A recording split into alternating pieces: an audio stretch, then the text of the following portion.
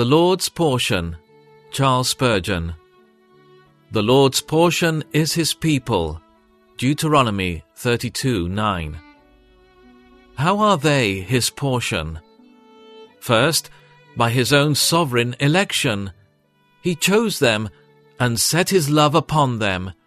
He chose them altogether apart from any goodness in them at the time, or any goodness which he foresaw in them.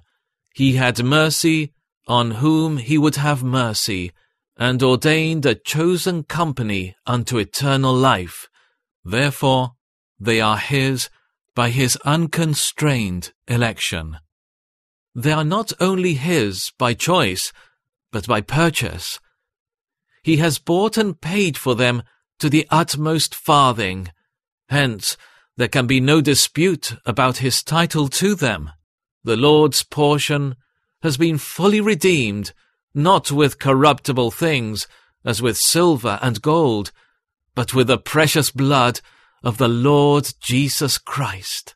See the blood mark upon all the elect, invisible to human eye, but known to Christ, for the Lord knows those who are his. He forgets none of those whom he has redeemed. He counts the sheep for whom he laid down his life, and well remembers the people for whom he gave himself. They are also his by conquest. What a battle he had in us before we would be won! How long he laid siege to our hearts!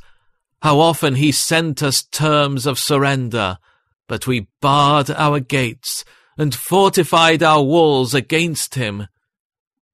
Do we not remember that glorious hour when he conquered our hearts, when he placed his cross against the wall and scaled our ramparts, planting the blood-red flag of his omnipotent mercy on our strongholds?